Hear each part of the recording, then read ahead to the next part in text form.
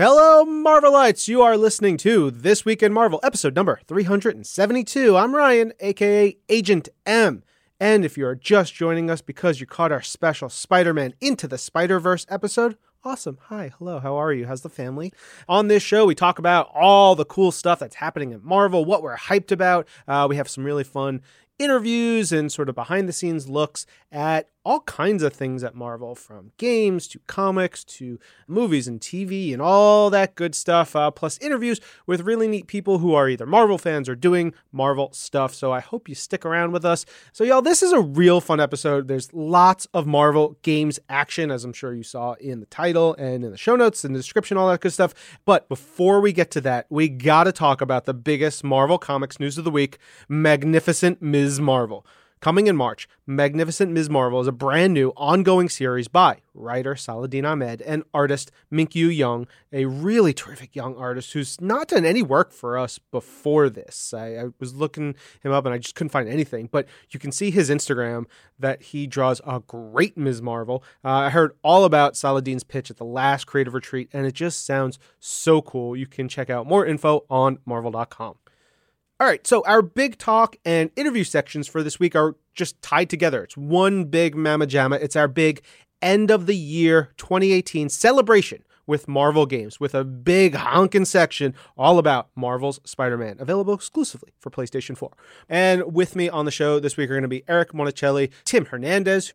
Tim is, as I like to say, a mensch. He is wonderful, he is sweet, and he works his butt off. I'm very proud of him. And of course, we've got Bill Rosemann, because you can't talk about Marvel games and not have Bill on it. He is the best. He's your man at Marvel and our man at Marvel Games. And, you know, he and Tim actually leave partway through the conversation, but that lets me and Eric just go wild to talk about Marvel's Spider-Man exclusively for PlayStation 4. That's actually, we dig into a lot of stuff, some stuff you probably don't know about the game. We reveal an Easter egg you have never discovered. He promises you never discovered it. And then we look a little bit ahead into 2019. It's real fun, so enjoy this chat right now.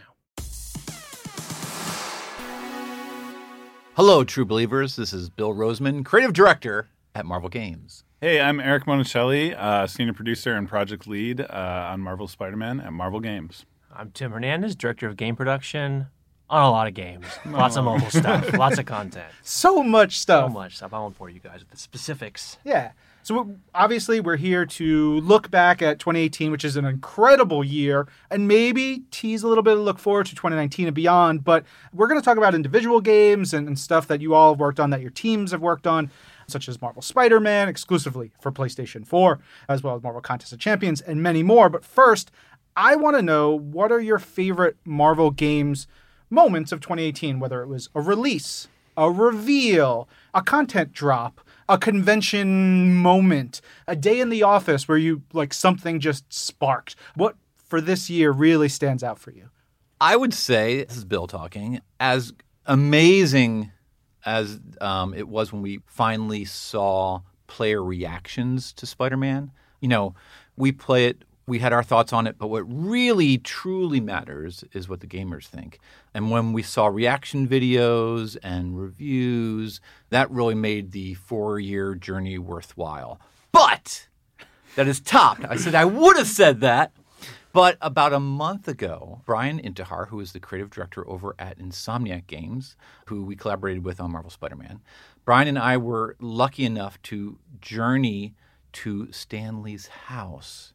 And we were able to sit down and talk to him and show him his cameo in Marvel Spider-Man. And we were both able to thank him at the end, and I think we both meant it for everything. And I was able to tell him that I named my boy Peter after one of his creations, and he thought that was terrific. So that, to me, was my stand-up moment. I'm glad I had that final moment to say thank you to Stan one more time.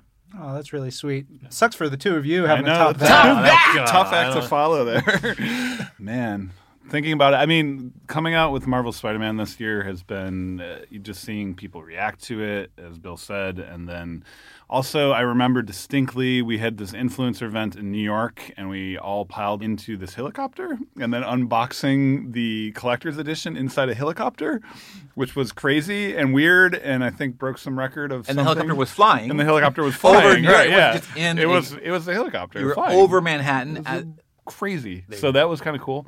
But, I think just, working on the other projects I've been seeing just develop and move along at Marvel Games has been really rewarding too. Just as you see these games sort of come from pre-production stages into development and just sort of blossom into the world, it's really, really cool to watch that happen. So that's been really rewarding. And then we get these amazing stories of fans sharing the game and posting on their social feeds about playing it and how it affected them. There was a story of the kid who essentially, because of playing Marvel Spider-Man, he volunteered at a kitchen with his aunt and helped her out, which was awesome. So that's the stuff that you live for with games, and we loved seeing all that. So it's been a great year. All right, Tim, now you got to have a really heartwarming story or else get out. All right, I'm How about the time you volunteered with Stan Lee in a kitchen?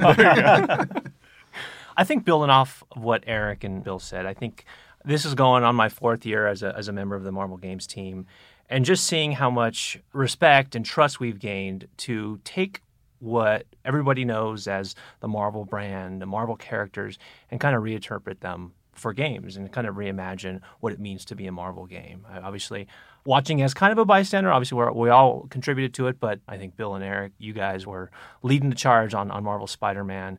So I could take a step back and just see how awesome and how well received that game was. On a more personal level, just seeing some of the characters and some of the content we released in our mobile games, for example, and going to San Diego, New York Comic-Con and seeing people cosplay as Guillotine and as Civil Warrior. It's just really mind-blowing. And then launching a game like Marvel Strike Force earlier in the year and reimagining Ultimus, a character that, to be honest, very, very, very few people remember from the 70s and 80s when he was introduced.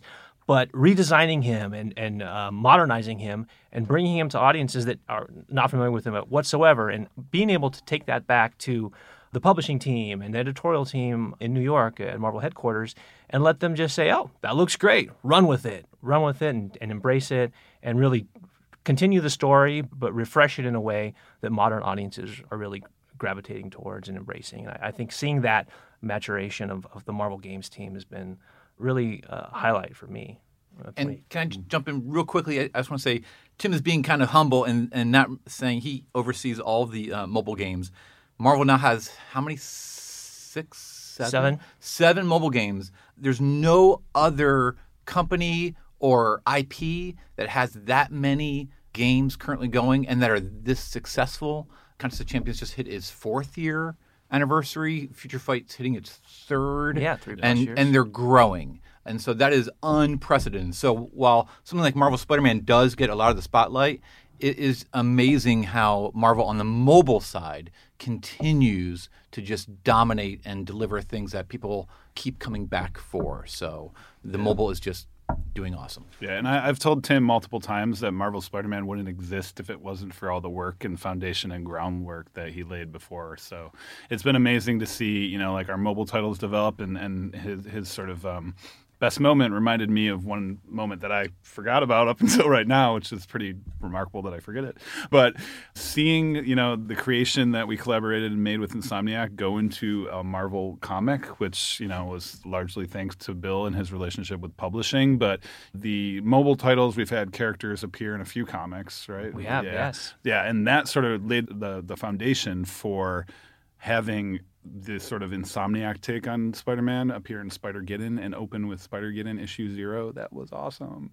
And, that was really cool to see that. But Bill, you don't even see my notes, but I was actually going to talk to Tim and the rest of you guys about Marvel Contest of Champions before we were even recording. I was like, 4 years? Yeah, just in the hallway. It's like, how? It's incredible. But what are some of your favorite 2018 character additions for Marvel Contest of Champions? Well, I got to go with Aegon. Aegon. Aegon the Forsaken. Yes. A lot of heated conversations around the office about Aegon, what his name was, what his designs were. But when Gabriel Frazera, the art director and creative director at Kabam, approached us with the idea, I mean, it kind of shows how much thought and care they put into not just the game, but all facets of the history and the lore behind the game. Aegon is the first champion. So, of course, going on 4 years, we have yet to introduce the champion that kicked this whole thing off. So I thought it was fitting that they introduced him in a big, big way at New York Comic Con. They did a big tournament and reveal around him. But really, when he launched in the month of November, it was just a celebration of the history and how much of a deep backstory they've built into the contest. So to me, that was the character highlight among dozens of other awesome events. I really love the amount of thought that both Kabam and, speaking of new characters, Netmarble has put into our new characters there. And by that I mean people either think, oh, it's easy to invent characters, or everybody wants to do it. And we're like, no, this is going to have the Marvel stamp on it. So this has to be a Marvel character. And we really talk about what that means and what differentiates a Marvel character from any other character from any other universe. And really looking at each one from literally top to bottom. What is their silhouette? What do they look like? What's their body type? What's their costume? What's their color blocking? What's the color scheme? What are their powers? What's their backstory? Do they have that tragic heroic origin? Are they accessible? Does this add something to the Marvel Universe that doesn't exist before? Otherwise, we have thousands of characters, and we should be spotlighting them. But if there is a need to create something that is going to bring something new, that's the ultimate honor for us to give back and kind of make a new toy for the toy box. So we don't do it often, like contests and Future Fight. We've done it 2-3 years in a row now. But we don't do it every month. Every month we introduce new characters, but we try and only introduce an all-new original character once a year because it takes months. It does take a very long time to work out all those details so that when we present this character, and we work with our friends on the East Coast in publishing, when we share it with them, they're going to scrutinize it. And we want to make sure that they look at the character and say, yes, this is a Marvel character. And you've thought them through from top to bottom. And wow, did they pull it off. They really did. Yeah, and not just creatively, but also for gameplay reasons, too. I mean, that's also at the root of everything we want to do. I mean, when we introduce these characters, what does it change and how does it not break gameplay, but offer, whether it's a new feature, something that is a new synergy that works with other characters. So there's a lot of deep thought into it. Yeah, I remember around the office, the lead producer on Future Fight, Danny Koo, was playing the Luna Snow song over and over and over and over again.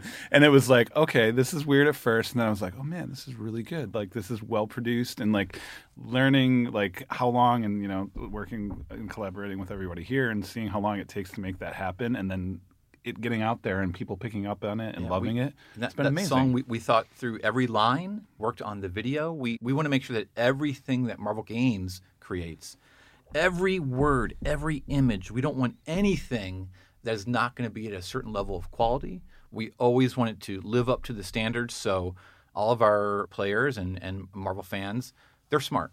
They get it and they appreciate the effort and they deserve it. So that's why we scrutinize even all the words on a K-pop song. Because, hey, it's Marvel, so we have to do that. Yeah, and I remember when you guys told me that Mike Jones, VP at Marvel Games, he did all the motion capture for Luna Snow in that video. And it's on the hips. Yeah. So good. So good, yeah. Just absolutely he's got delightful. The moves. He's got the moves. He's really good at that. Yeah. The dancing. So Marvel Future Fight, it's been 2.5 years, somewhere in there? Over three. Over three. Yeah. My goodness. It'll be 4 years in May of 2019. Two big characters, two like new, what you were talking about. Yeah, this month we consider it the all-new month. So we introduced, new villain of the game, Morgan Le Fay, which is, of course, a previously existing Marvel villain, but we did a whole new look for her.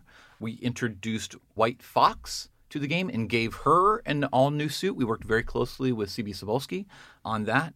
We introduced new uniforms, both for Luna Snow, the Andromeda suit. We wanted more of an action suit for her. And then we also did a new uniform for Sharon Rogers, Captain America, which was alt-universe version of Captain America that we had previously introduced. And finally, same month, we introduced Crescent and Io, who is Marvel Future Fight's all-new original character this year. And again, worked very hard on the powers and the visuals and their connection to the story and how her origin is wrapped up in Morgan Le Fay, so it's all connected. And I don't think the Marvel Universe has seen a character like Crescent and Io yet, and everyone's responding very strongly to her. I mean, who doesn't want a 12-foot-tall spirit bear at their beck and call? So we feel like these characters are very much part of the Marvel Universe. Yeah. One of the cool things that you guys get to do is you work with publishing, but you also work with so many parts of Marvel, whether it's Marvel Studios, Marvel Television, Marvel Animation. We've had events around Marvel Studios Black Panther, Infinity War, Ant-Man and the Wasp, Marvel Rising, Marvel's Cloak and Dagger, the 10th anniversary of Marvel Studios. What are some of the events that maybe have crossed over into Marvel Puzzle Quest, Avengers Academy? Yeah, Spider-Man Unlimited. Actually, all of those. So when we do movie tie-in events or television or animation tie-in events, we want to embrace the new characters or new costumes or new locations and settings that are being used in a given film. Or for Marvel Rising, for example, a lot of the new characters are being introduced, like Squirrel Girl and Spider-Gwen and Ms. Marvel Kamala Khan. So we're taking those and reinterpreting them in a way that works for each of our games. Each one has unique art styles and obviously game design that some are more combat-based, some are more casual. So we need to factor all of that in. But when we approach it, we really want to make sure that we're touching on the core themes of all of those events. So yes, when we're doing a Black Panther event, we may introduce Killmonger and Shuri into Future Fight, but we're doing it in a way that fits within the story that we've been building up with that game for the past 3 years. And behind the scenes, because Tim heads up kind of creating all of these events across our mobile live games, behind the scenes, it's all about communication. It's all about all of the departments sharing with each other what's on the horizon. We have these big content summit meetings here in LA. Everyone from the different departments comes together and we each give a presentation of what we did for the past 6 months and then what's coming on the horizon for the next 6 months to a year. And then we share all that information and we make sure that as a company that we are in sync, that we have the right characters in the spotlight. We look ahead and we figure out, everyone's kind of talking about this character. It feels like this character is elevating. Or are we going to elevate a character enough like Captain Marvel? We know the movie is coming. We make sure we're all in step. And what that does is then for a Marvel fan, what's so cool is it feels like it's all connected. It all counts. And that takes months and months of planning and communication. And publishing is so good now with sharing sketches and scripts. And we drive them nuts asking for stuff. But the reason we do that is that we want to deliver we drive them crazy. But we want to deliver that thrill for the reader of, wow, I picked up this comic. I'm reading about this character. They're in this game the same week. It's all connected. It is all connected. I know the two of you, Bill and Tim, you have to run real quick. I just wanted to say I've been playing Marvel Battle Lines. I finally got my real solid you got team. your deck going. I've got my deck with Malekith and Drax, and they are dangerous. So it's a lot of fun. But we're going to let you guys go right now. There's lots more to talk about. Eric, you and I will stick around. We'll talk a little bit about Marvel Spider-Man for PlayStation 4. Awesome. Thank you, Ryan, and thank you, True Believers. All right, Eric, now that those guys are out of here, what kind of smack talk do you want to say about the two of them? Oh, they're amazing. I can't smack talk them. I mean, it's been incredible. Bill, I've learned so much from just how he presents himself and how he gives feedback. Bill is out of all the people I've worked with, and I've been in the games industry about 13 years now, I've never worked with somebody who gives feedback in a more fruitful, helpful, positive direction. So it's been really, really great to work with him. And Tim is just, his favorite character is Vision, and he's a cyborg. The man doesn't eat lunch, but he's a great collaborator. He partners with everybody and leads up, sort of just helps drive, all the work we do between the different lines of business in Marvel. And it's especially working on Spider-Man game, he helps manage the relationship we have with Sony Pictures as well. So that sort of collaboration comes out of that. So seeing what we've done with studios, film, television, all that other stuff has been pretty awesome. Yeah. You just mentioned you have been in the games industry for 13 years. Yes. Where does the creation and release of Marvel Spider-Man exclusively for PlayStation 4, where does that sort of sit in your moments in your career? Man, it's been I've worked on a few games that have been like cultural hits and cultural events and things like that. And such as The Last of Us, Uncharted, a few Uncharteds I worked on. I worked on a Call of Duty Infinite Warfare. I worked on BioShock. That was one of the first games I worked on in my career. That was the one I didn't know. Yeah, yeah. And then Civilization. So I've worked on a lot of big... Is your name Sid Meier? No. And you pull off a mask? Yes, I'm Sid. I love trains. Sid does love trains, but and dinosaurs. But that's besides the point. So no, I mean, like, there's been a ton of games I've worked on that have I've been very fortunate and lucky to work on some big titles that have been these events, but there's nothing grander and more connected and more ingrained in like the pop culture zeitgeist than Marvel is. It's hard to, I can't think of any other IP that everybody, you know, I talked to my mom or my grandma and it's like, I worked on a Spider-Man game. They're like, oh, I get it. You worked on Spider-Man. That's great. You know, when I told them I worked on BioShock, they're like, what is that? So it's one of those things where I think on that level, it's just been never bigger for me.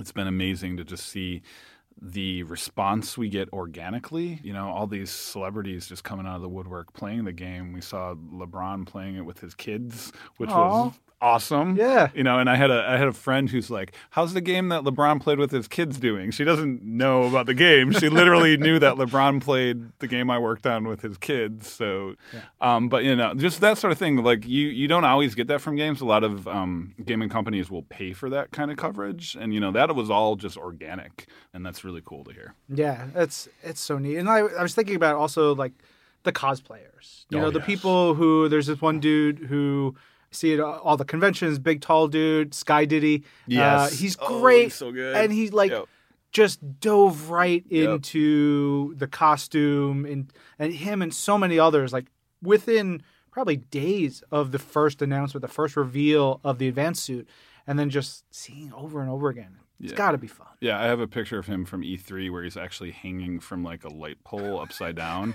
I don't know how he does. I mean, the dude is just athletically inclined as everything, but it's amazing. In the white spider suit, it's awesome. Yeah. Bill was talking about, you know, watching fans play and like getting that experience. But I think, you know, now we're at the point of this recording almost 2 months from release. Yes. How are you feeling now? Man, it's been a march for you know, the developers to make sure the DLC's been out and, you know, working alongside them, and the DLC's been hitting every month after release. So are you talking about Marvel's Spider-Man, The City That Never Sleeps? Yes, exclusively for PlayStation 4. It comes out, you know, like in this cadence, this sort of a month after, 2 months after, 3 months after we're going for, and in the gaming community, there's like, oh, they've been working on it for that for a while. I was like, yeah, we had ideas, but like Insomniac and PlayStation have been crunching hard to make sure that it hits that cadence because we want to keep people in the world and keep playing it. And so it's been amazing to see the response to that and have people play that, but also the number of people platinuming the game and finishing it.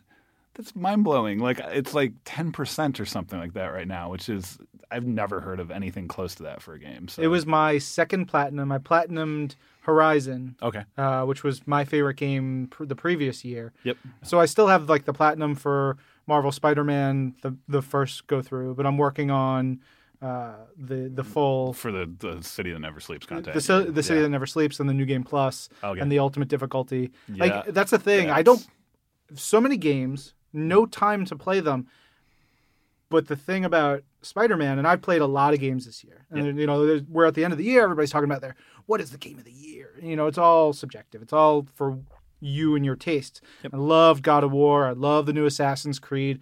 And I've tried to distance myself as a Marvel person and just think objectively, like, what brought me the most joy, fun, like, pleasure? What will I go back to? And it is Spider-Man. Yeah. That is the game that I want to go back to and play because it's fun. Because, like, I come home from a long day and I'm stressed. Yep. and I just want to swing around the city. And that's the cool thing about it. I mean, like the traversal for the game is just like, it's like you enter into this state of like just flow. It's just like a Zen state where you're just relaxed, and then you land on a rooftop and you could go beat up some baddies. It's kind of fun, right? So it's like you get that sort of both those peaks and emotional valleys from playing the game. And yeah, for me, you know, I worked on the game for, you know, I wasn't there for the whole ride. I was there for about 2 years of it, and I was playing it broken, and I was playing it when it wasn't working as well, and that can get to be frustrating as you can imagine. I remember giving you a note once about Spider-Man's butt. Yes. Yeah. And to be fair, his butt is terrific throughout. Yeah. Bill Two Scoops Rosemann. That was his credo. You know, he's a gymnast, got to have a nice butt, and so they did a really good job. You know, Jacinda Chu and Gavin, the lead character artist over at Insomniac, they nailed the butt. So good job with that. Terrific. You know, and we hear so much about the Insomniac side of things, and which is rightfully so. They are the main developer. But I'm curious, what was the Marvel game side like? What was the process like? How do you guys get involved? Because we don't hear a lot about that. Yeah, I mean, we're essentially collaborators with our developers. So PlayStation is a publisher of this game, and they have their own sort of development team that helps Insomniac push it through and see to the finish line. So we work closely with PlayStation, we work closely with Insomniac, and we're sort of upholding and being champions of the Marvel brand and the IP, and making sure that when you push that disc or start up the tile on your PS4 and you launch into the game, it feels authentically Spider-Man from the get-go, right? That's our job. We want to make sure things are authentic, are true to Marvel, are immersive, and you're in that universe. And so when we're working with Insomniac and we're working with PlayStation, they're developing a game. They're in the trenches. They're doing the lion's share of the hard work to get this game out the door. But we are collaborating and giving them input and ideas to make sure that nothing veers too far off course from expectations of what people would want from a Marvel experience. Yeah.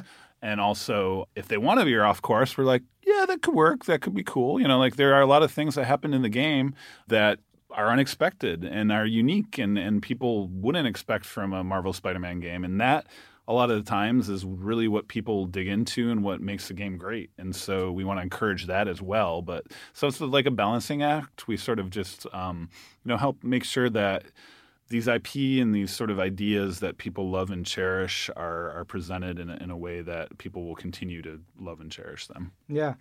There's elements of Spider-Man's universe, of course, throughout all this, but there's also bits and pieces from throughout the Marvel universe, which I find really cool, really important.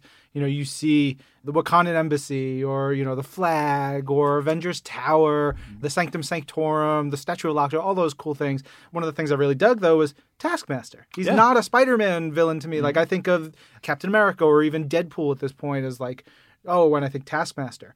Why did you guys lean into Taskmaster for a lot of those? Yeah, Taskmaster was an interesting one. I think that Insomniac had come to us and they're like, we need somebody to be like the guy that presents all the hard in-game challenges, because those Taskmaster challenges aren't easy. they take a lot of work to beat. And so, the conversations happened before I came on board with their reason for choosing Taskmaster, but I know that a lot of the time what it was that they wanted to make sure that the sort of villain that was presenting these challenges would be a worthy adversary at the end, because they wanted this sort of boss battle towards if you beat all these Taskmaster challenges, and everybody play the game, so I'm going out with spoilers now. Yeah. I will say there will be more spoilers, and we haven't hit any spoilers so far, but if we end up talking about the end of the game or any of that stuff, then you've been warned. Pause the game, finish it. You will just keep playing through until the end. And here we are. There will be spoilers. So, Taskmaster, essentially you beat all those challenges and then you have to take him out. He sort of fights you, and they wanted this really hard boss battle. And so what's harder than a character that mimics your every move and can sort of predict where you're coming from and that sort of thing. So we thought it would be a worthy challenge and an interesting twist for Spider-Man, and Insomniac really sort of bit down into it and made it seem really cool. Yeah. There's tons of little like Easter eggs and fun things throughout the game. Is there anything that you guys have noticed that fans haven't found yet? I'm not saying you have to say what it is, There's some that people have not quite picked on. Christos Gage, who helps, craft a lot of the plot and made a lot of great contributions to the story and that sort of thing, put some really, really buried dialogue Easter eggs in there that some people I haven't heard too much about. So I think those haven't been discovered yet. There's been some unique ones that we knew were coming, but we thought it would take fans a lot longer to discover. So that's been kind of cool. But, and then the personal Easter eggs are really neat too, like having Rosemann's auction house is great and that sort of thing. But I think my favorite Easter egg, which I don't think anybody will ever get, is that if you go into I'm going to just spoil it because it's so inside baseball that you'd have to know. If you go into Aunt May's sort of office at Feasts and there's that bulletin board with all the drawings and there's like kid sketches on the wall, all those kid sketches are actually Tim's kid did some. Bill's kid did some sketches. Jacinda had some of her family members do sketches, I think. Or somebody at Insomnia. But essentially it's just kids that have worked on the game that are related to the people making the game, which is awesome. So, you can go in there and Tim's like, oh, yeah, that's what you did. That's it. Daughter. That's an incredible thing to have a child can look at that 20 years later as an adult and be like, I made this thing that lasted into one of the greatest games of all time. Thank you for that. That's awesome to hear. Yeah. No, I think that's the remarkable thing, and I think the power of video games too is that sort of permanence in a weird way. They seem like everybody goes on to the next game really quickly, but also a lot of video games are just if you make something great, people are going to remember it, and it becomes a benchmark. And what PlayStation and Insomniac did with this game, and we helped sort of usher along is superlative, and I'm floored by what we've been able to accomplish. Heck yeah. Now, you mentioned Christos Gage. I love Christos. There was one thing I picked up on. I was looking at one of the newspaper clippings somewhere, and it mentioned Tilda Johnson. And I was like, that was cool. That was a Nightshade reference. Yep. And I posted about that on Twitter, and Christos was like, yep. That was me. Yep. There's also, did you get the Dinosaur Man one? Oh, yeah. It was in the same place as, with Stegron. Stegron, Which Stegron is one of my favorite weird Marvel characters. So knowing that they exist in the far reaches of this world makes me happy. Yeah, no, absolutely. And Christos was brilliant for that. And I think he helped a lot and Bill helped a lot, just with their depth of knowledge of the Marvel Universe, just put some really cool Easter eggs in the game. Yeah. One of my favorite ones is during one of Jonah's podcasts. And it's when he starts yelling about Nazis made of bees, which is truly, Darren DePaul deserves an Academy Award, BAFTA, an Emmy Award. He deserves all the awards. They should give him an EGOT for his performance as J. Jonah Jameson, because his Nazis made of bees is so good. Yeah. How much fun is it for you as the person who's getting all the voices and stuff in just to hear and see these performances? It's amazing because I remember looking for the J. Jonah Jameson. We had a few people that were being cast, and when we first got Darren's audition tape, he didn't go into the New York accent that much. So it was a little weird because it was just, regular voice clips. And we're like, all right, he's good, but he doesn't have the New York accent. You need that little edge to it, right? Yeah. And so we went back and was like, can we hear? And then he did it. And we're like, holy, this guy is perfect for it, right? So, it's amazing to see them. Yuri Lowenthal, Laura Bailey as Yuri Lowenthal, Spider-Man, Laura Bailey as MJ.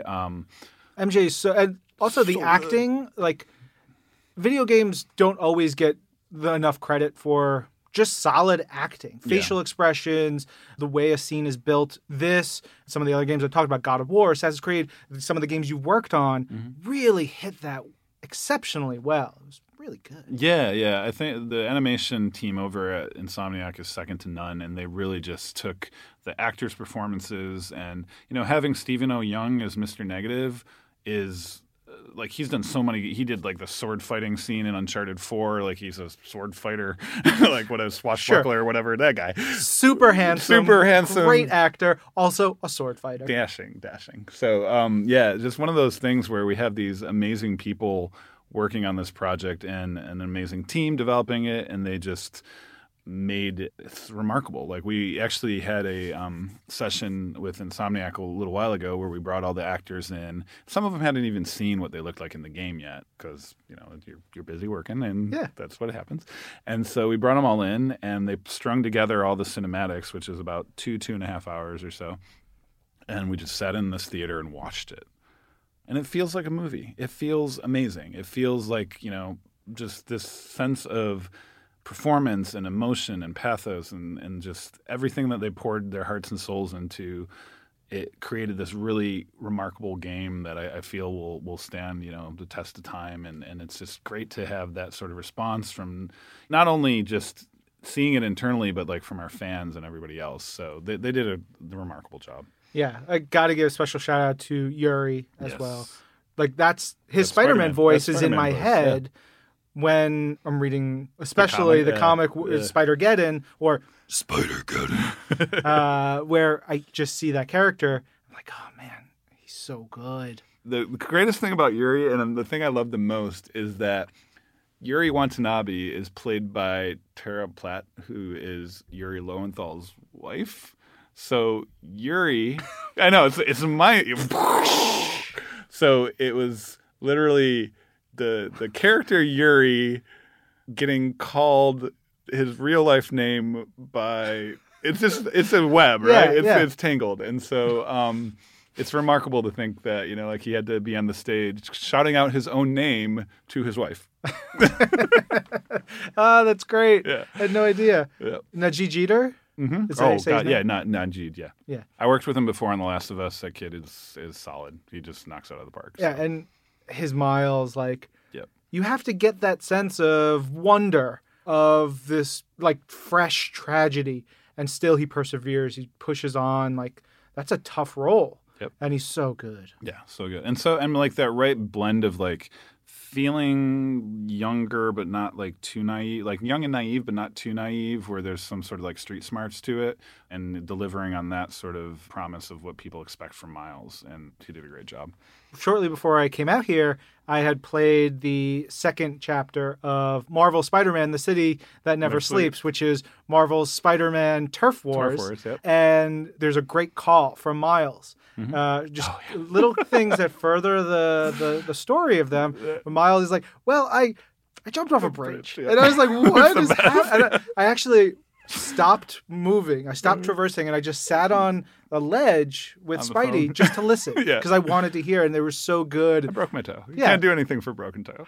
I actually learned about what you could do for a broken toe because I didn't know that from that call, like in real life. So, Is there something? No. Nope. He's right. That call is accurate. It's scientifically accurate. You literally just have to let it heal. Oh. And I was like, good job, Insomniac. Well done. I also want to know how he fell. Like, what is... Right. Like, did he just land toe tumble? first? Who knows? Yeah. Maybe we'll find out. Who knows? Oh. Could happen. I like hearing about that. Yeah. And I really loved Erica Lindbeck and her performance as Black Cat. And that story, I was like, what is happening? Yeah. It really was great. They made it like the right level of like sexy appealing. What's going on with this? And also balancing, or it didn't sort of like slip into being like overly gratuitous, like love triangle thing, right? And I feel like just the chase mission and the being in the museum was really cool. Yeah. I liked like trashing a museum for some reason. It was like Monster. I know, right? It was bizarre. At first, when I was playing it, I was like, Spider-Man shouldn't be able to destroy art, and I was like, no, Spider-Man should be able to destroy art. It kind of is fun like that. So. Oh man, I'd been reading some older Spider-Man issues where it was during their time together, and I was reading an old What If like they had stayed together, and so like I had that sense of their relationship fresh in my mind, and the way she says Spider like is just so perfect. Yeah, it feels right. Like, and that made me go down a path like, wow, I wonder what if they if they had stayed together, if everything was right, what that could have been like. Yeah, and then the way that MJ just doesn't put up with any of the BS, I love it. Like the work that MJ did and Laura Bailey did to just deliver like the perfect MJ. She's honestly in the history of MJ, she's my favorite. Yeah. Yeah.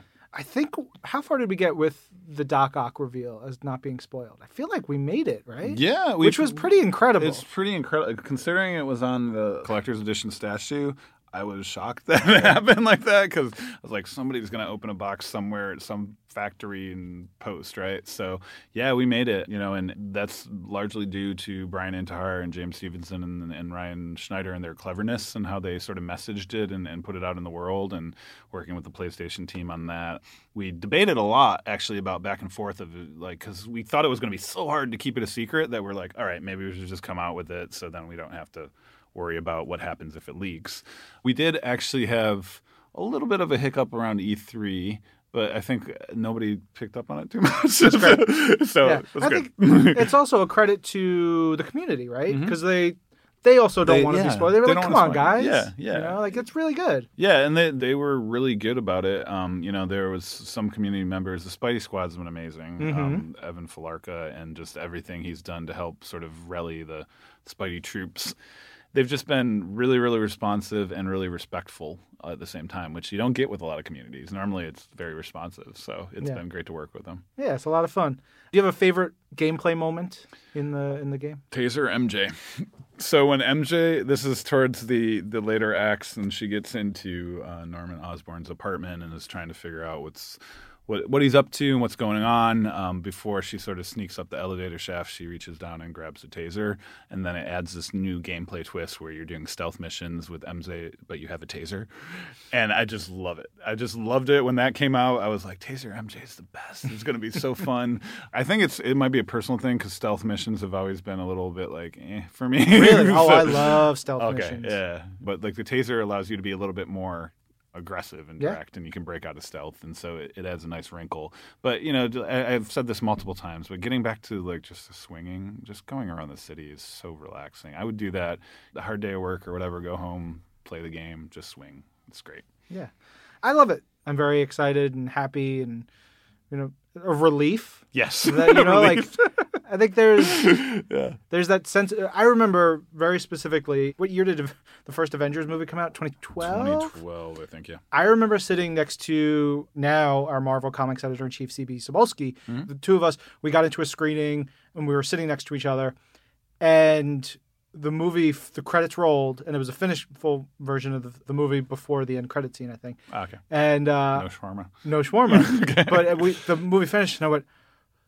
oh, I like put my hand on CB. I was like, oh my God, they did it. Like that sense of joy and relief over knowing that like it is true and faithful, fun, sticks the landing. Yeah, is great. Yeah, and that's the funniest thing too is like it's a typical thing with developers and sort of just if you've been in games a while, you always go to Metacritic or OpenCritic now and just hit refresh like a couple weeks before the game comes out because you want to hear what people think because you've been working on this thing for years and years and years and you want to start to get some feedback and get some honest opinions out there from people that aren't so close to it. And so talking to Brian Intihar a little while ago, he's like, I still go to Metacritic and I still hit refresh. I'm still looking for exactly what's being said and like, thinking about how the DLC can be shaped and that sort of thing. And they have just that sort of passion for the game. And that's when I knew that was going on, I was like, all right, they're going to make a great game. I can relax a little bit, but at the same time, you never know until it gets out in public. And so it's been awesome to see the reception we've gotten. Yeah. I will tell you that the big moment at the end, the emotional family moment. Gut punch. I was sitting alone at home. I don't know where my wife was. And the lights were down. And I just was crying. Like, it got me. Gosh, you guys got me. Yeah, just start hugging your animals clothes and that sort of thing. Yes. Yep. Yeah. No. I mean, we debated on that one for a long time too. Of like, should she not? What happens if she does die? What repercussions would that have if there's future stories told and that sort of thing? So it was a long one, but I feel like Insomniac did a brilliant job, and the whole writing team, John, Ben, Christos, Brian, and Bill, and what they contributed, did an amazing job of just earning that. And that moment feels important. It feels unique. It feels like it's pivotal for that storyline. It needed to happen, and it just sort of gives you that push to make that epic battle at the end even bigger. Yeah. The end of the game, all told, it felt complete. Mm-hmm. It felt like you got this full story, but you also, there are these threads, these pieces that, oh, Norman, oh, Peter, oh, Miles, oh, MJ, all these various things that feel like people are just like champing at the bit, waiting for what could potential. Yeah, I mean, we wanted to leave those there to be like, all right, what can we pick up in the future if we're picking anything up? So like having those threads out there, and then like we talked about earlier, just seeing it connect and sort of build into, we did it before the game came out with the prequel novel with Titan, Hostile Takeover. And then we did after the game with Spider-Geddon, and sort of there's more to this world. What happens next with the advanced suit Spider-Man? And so it's really cool to see that happening and sort of being connected and everywhere. Heck yeah. Oh my gosh. Bill and Tim have just come in because we didn't want to forget about giving a little bit of a hype, a little bit of a tease for what's coming, what they're excited about for 2019 and beyond. Bill, what's got your neurons firing? I'm going to be super sneaky and say I am most excited about the announcements, events, and games that you don't even know we're going to announce. So cryptic. Yes. Well, I'll give him something. We just announced Marvel Ultimate Alliance 3, The Black Order, at the Game Awards just last week. So come on, guys. I know everybody's been asking us for years, when are you going to bring back Ultimate Alliance? When are you going to bring back Ultimate Alliance? So finally, we're happy to announce we are making Ultimate Alliance 3. And what's really cool is we have been working on that for months and months and months and months. Everything from the initial idea to the gameplay to the story to the cinematics. It's going to be huge. It's going to be awesome. We're all huge fans of Ultimate Alliance, so to have the opportunity to bring it back is amazing. Bringing it back in its biggest form possible is so exciting. Yeah, expect more cool announcements like that on the horizon. Yeah, that was my ultimate fanboy moment. Like, Ultimate Alliance was the game for me, so it was really awesome to see that come back. Yeah. What about you? Man, there's so much that is coming beyond. I don't want to be cryptic either, but people know that there are games that we have announced and revealed but haven't really shown too much of yet, such as the Avengers project. I'm leading that project up, and I'm excited when we actually are ready to show the world what that's like, and I think people are going to be blown away. So I'm really excited about that, and there's so much. There's so much happening. Everything's happening. Fantastic stuff. Pretty cool. Fantastic stuff.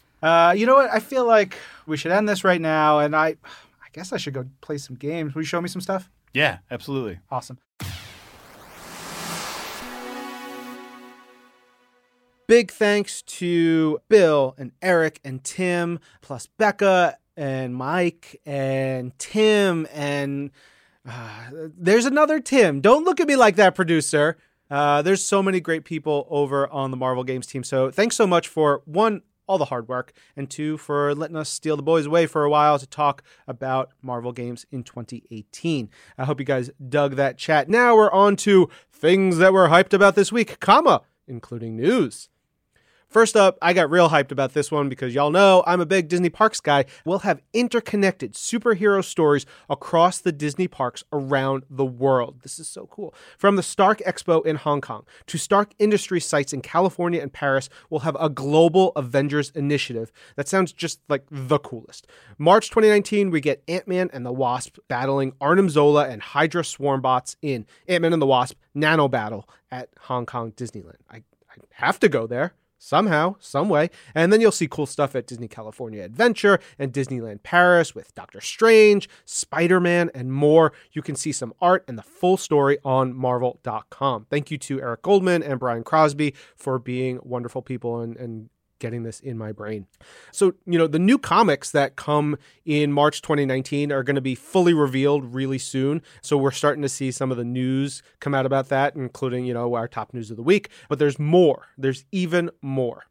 Spider-Man Life Story is this really rad series I've been hearing about internally for a good long while. It's by Chip Zdarsky and artist Mark Bagley, and it's essentially a real-time look at what Peter Parker's life would have been like from getting bitten by the radioactive spider in 1962 and on through the decades. So, by the time this comes out, 57 years later, what happens to him, to the world? It's going to be super cool. We have a new series coming in March called Domino Hotshots, and it's by writer Gail Simone and artist David Baldian, the awesome team who's been doing the Domino book that I absolutely love. If you've not read the Domino book, I believe issues are on Marvel Unlimited. The first collection is probably out right now, and it is terrific. Hotshots is basically all the great stuff that we've been seeing with Domino and with supporting cast Outlaw and Diamondback, and just making it a bigger Domino-led team book with Black Widow, White Fox, who is a really neat character some of our Marvel Games listeners will know of. She's been in Marvel Future Fight, and she's really, really neat. I love the design for her. And a character called Atlas Bear, who I think is a new character, but it's a character called Atlas Bear. I'm very into this. You got Merc action, spy action, adventure action, action. So hyped for this. Another book on the way. It is called Cosmic Ghost Rider Destroys Marvel History. It's by writers Paul Scheer and Nick Giovanetti and artist Gerardo Sandoval. And it's Cosmic Ghost Rider stuck in the past, messing up the universe by really funny dudes. I am 1000% into this. It's going to be really great. You'll see lots more Marvel Comics news for March coming in the next couple days, really. I also wanted to point out some really cool videos that we've been putting together that if you just listen to the audio version, there's different stuff in a lot of cases in the videos that I want to make sure y'all don't miss. We have a video with magician Justin Willman that's up. He has a Netflix series, and he does magic with his mouth. That's all I'm going to say about that. We have a video chat with Miles Morales, Spider-Man, and now magnificent Ms. Marvel writer Saladin Ahmed. You can check that video out on Marvel.com and on the YouTubes. And my video with Spider-Man Into the Spider-Verse, writers, producers, stars is up right now. It's really, really fun. I had a great time doing it, and I think it really came out great. And finally, our last piece of hype this week is that we announced our Marvel's Runaways Season 2 after show. It is hosted by two wonderful women, Lorraine Sink and Angelique Roche, and it debuts with the Hulu series on December 21st, which is going to be really cool. They're doing great work. Evil producer Brandon, who I don't talk about a lot because he's sort of gone off to do his own adventure. And that adventure is this show. He's been really working hard on this, and we're all real proud of it, and him and them and everyone. And yeah, you got to check it out. It'll be up, I guess, within a week by the time you guys are listening to this. Pretty neat. So the other show that we do every week is Marvel's The Pull List. The top books this week, picked by myself and Tucker Marcus, are Miles Morales, Spider-Man #1, Mr. and Mrs. X #6, Doctor Strange, The Best Defense #1, and Star Wars, Age of Republic, Darth Maul #1. Subscribe to Marvel's Pull List wherever you get your podcasts and watch video versions on Marvel.com. Now, it is time for our question of the week, and I want to know, what are your favorite Marvel Comics moments of 2018? Because the next two episodes are all going to be about Marvel Comics in 2018. I was actually able to wrestle C.B. Cebulski, Marvel Comics editor-in-chief, down for about 2.5 hours, I think, to talk about his first year as EIC and so much more. And you're going to hear that over the next 2 weeks. So I want to know what your favorite moments were. We'll read them next week, because now it is time for the community section, and we're going to get into some of your tweets and your other stuff. You can send your questions, your comments, your answers to the question of the week using hashtag ThisWeekInMarvel on the Twitter. You can email them to twimpodcast@marvel.com or send a message to our Facebook page at facebook.com/ThisWeekInMarvel. This week, first up is Simon Williams, who says his Twim of the Week for December 5th was Immortal Hulk #10. He doesn't even say anything else because you don't need to say anything else.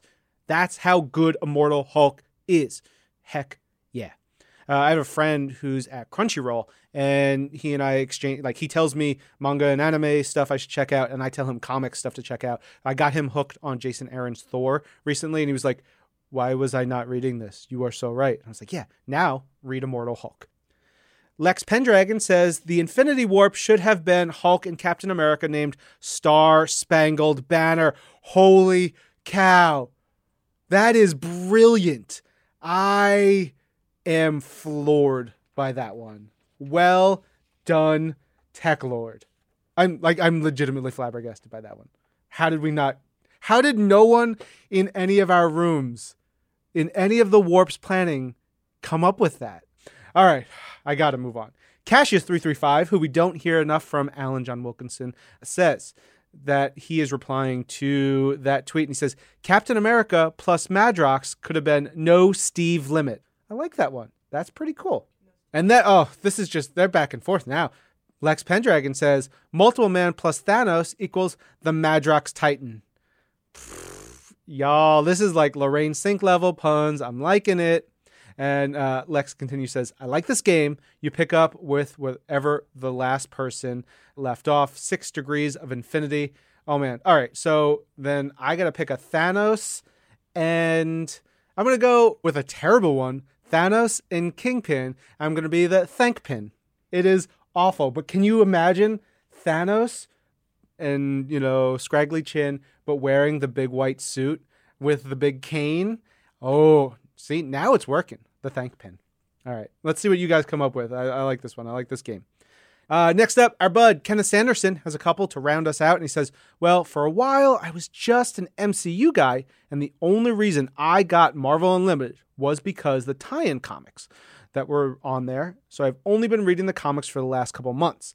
And so he's now we're just getting Kenneth deeper and deeper into the Marvel universe. I love it. And Kenneth says, I also played a little bit of everything available on my phone this year, except for Marvel Spider-Man for PlayStation 4. But by the time this has been recorded, he didn't tag it, but he has already beaten the game. Very exciting. Hope you guys dig all the Marvel games, all the stuff that's happening this year and beyond. It's real fun.